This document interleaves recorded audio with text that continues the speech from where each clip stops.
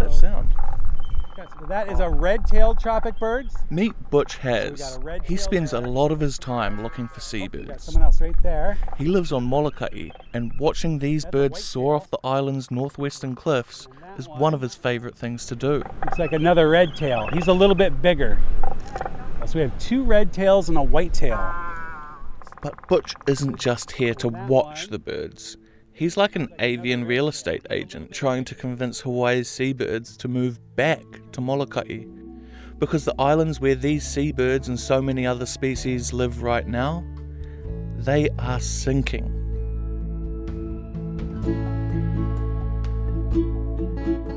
You're listening to Stemming the Tide, a podcast about climate change from Honolulu's Civil Beat. I'm Thomas Heaton. Hawaii's aerial melting pot of seabirds is majestic. We've got albatross, petrels, shearwaters, boobies, tropic birds, noddies, and terns. These amazing seabirds are airborne marathon runners. They can coast for thousands of miles across oceans. They're ingenious architects, building nests high up in Hawaii's trees, cliffs, and even underground. They also play an important role in keeping Hawaii's ecosystems healthy. But climate change is threatening all of them. On today's episode, the efforts to save the seabirds, and how they can actually help save humans from climate change in return. When most people think about Hawaii, they think about the 8 largest islands. But there are actually more than 130 islands that make up Hawaii, as well as some partial islands, atolls and reefs that sometimes pop up over the waves. Many of Hawaii's seabirds build their nests on these islands. There's often fewer predators around to eat them or their eggs. They're also not as bothered by people, since none of the outer islands have any full-time human residents. Vast majority of seabirds nest in the northwestern Hawaiian Islands within Papahanaumokuakea Marine National Monument. Lindsay Young is the Executive Director of Pacific Rim Conservation and pays close attention to the 22 species of seabirds that call these outer islands home. And most of the islands and atolls within that monument are below 2 meters mean sea level, which means they're not projected to really withstand the brunt of climate change. It's not just sea level rise. Some of the smallest islands have actually lost landmass during hurricanes, most recently in 2017. These birds are also losing their food supply. Take Laysan albatross, for example. This black and white seabird has a massive wingspan. It needs those long wings because it often flies as far as Alaska or Japan looking for squid, smelt, herring and anchovies. When water temperatures rise, these fish move further north to colder waters, which hurts baby birds. A lot of people probably noticed that we had a fairly hot, dry winter. That means that their food source is moving further north. So albatross parents this year had a really long commute. They weren't able to get back in time. And as a result, we didn't have nearly as many chicks survive as we normally would. So those give us kind of previews for what's to come as the ocean changes. So what can you do when millions of birds are facing homelessness? Well, you could always build them a new home. And in Hawaii, that means cordoning off parts of the main 8 islands to keep predators and people out. So once this fence is completed, it'll create the largest coastal predator-proof exclosure in the state. It's just prime ground nesting seabird habitat. Butch Haas is part of the team establishing nesting sites for the albatross seabird on the island of Molokai. He's the executive director of the Molokai Land Trust. This non-profit has spent over $1 million on fencing, cleared thousands of pounds of invasive plants, and are currently planting native trees and bushes. So, out at the cliff's edge out there, we probably cleared that in 2014. And then between 2015 and 2019, we've cleared all of this area coming back in here. And A lot of what you see in front of us, is mostly native vegetation. You can see a lot of the beach alpaca in there, the ackee grass, and a lot of that aveo. It's not just a build it and they will come situation. Butch and his team have to convince these seabirds that these 60-odd acres are a great place to raise a family. They advertise these new homes by playing recordings of bird songs.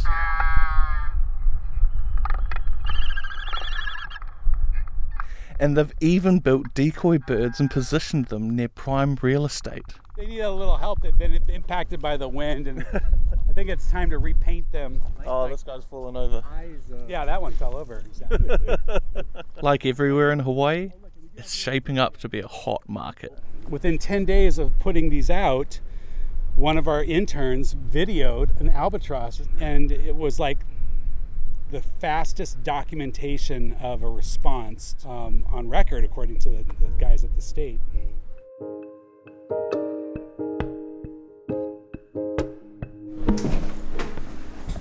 Yeah, so here, come on around here again. Out of the wind and at Molokai Land Trust headquarters, Butch says it's important to remember that this isn't just about giving seabirds a new home, it's about welcoming them back. Many of these seabirds used to live on the 8 main Hawaiian islands, but it was overdevelopment and Western colonization that pushed them to the outer islands. This didn't just hurt the seabird population though, it hurt humans, because seabirds play an important role in the entire ecosystem, more specifically, their poop. It's so important that scientists have a special name for seabird poop: guano.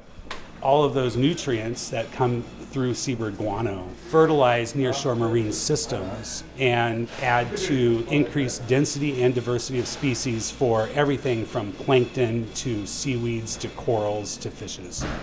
The nutrients in guano help keep coral healthy.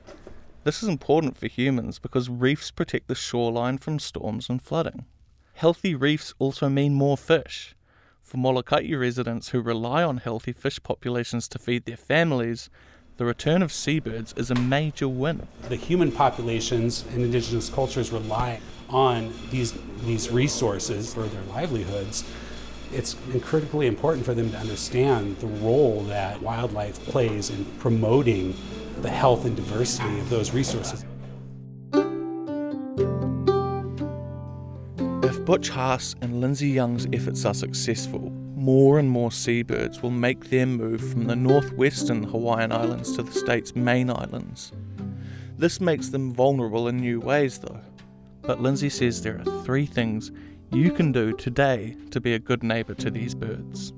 There are 3 very tangible things that people can do. 1, if they are a cat owner, they can keep their cat indoors. I love cats. I have my own. They live inside. Cats are a major threat to seabird colonies. Even if you don't think your furry friend is capable of killing birds, cats can still spread harmful diseases through their poop. So keeping them indoors and not supporting feral cat colonies is a major step that people can take. And then the second one is making sure their seafood is sourced responsibly. A lot of albatross are killed as bycatch in fishing operations. If fishermen aren't careful, seabirds can get caught and killed in their nets. There are regulations to cut down on this bycatch, but to make sure that the fishermen you're supporting follow these regulations, go to the website fishwatch.gov. There's even more resources on Fishwatch specifically for Hawaii's fish. And so asking where that seafood is coming from, there are various certification organizations, and making sure that you're purchasing sustainably. And then finally, how you can support this project. Due to the pandemic, there aren't any volunteer opportunities. There could be in the future. Right now, many organizations are just looking for donations.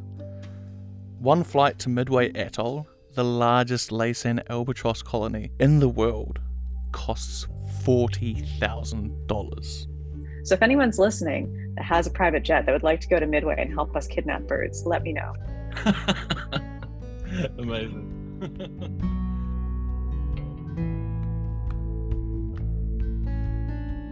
If you want to learn even more about seabirds and the conservation efforts going on in Hawaii, I wrote a whole article about it too. Head over to civilbeat.org/podcasts to read more. I'm your host, Thomas Heaton. My editor is Nathan Eagle, and this episode was produced and co-written by Claire Caulfield. Our music is from Blue Dot Sessions. Stemming the Tide is supported by the Environmental Funders Group of the Hawaii Community Foundation, Maurice LaFond of the Hawaii Community Foundation, and the Frost Family Foundation. To learn more about Civil Beat and our journalism, subscribe to our free morning email newsletter by texting CIVIL to 66866.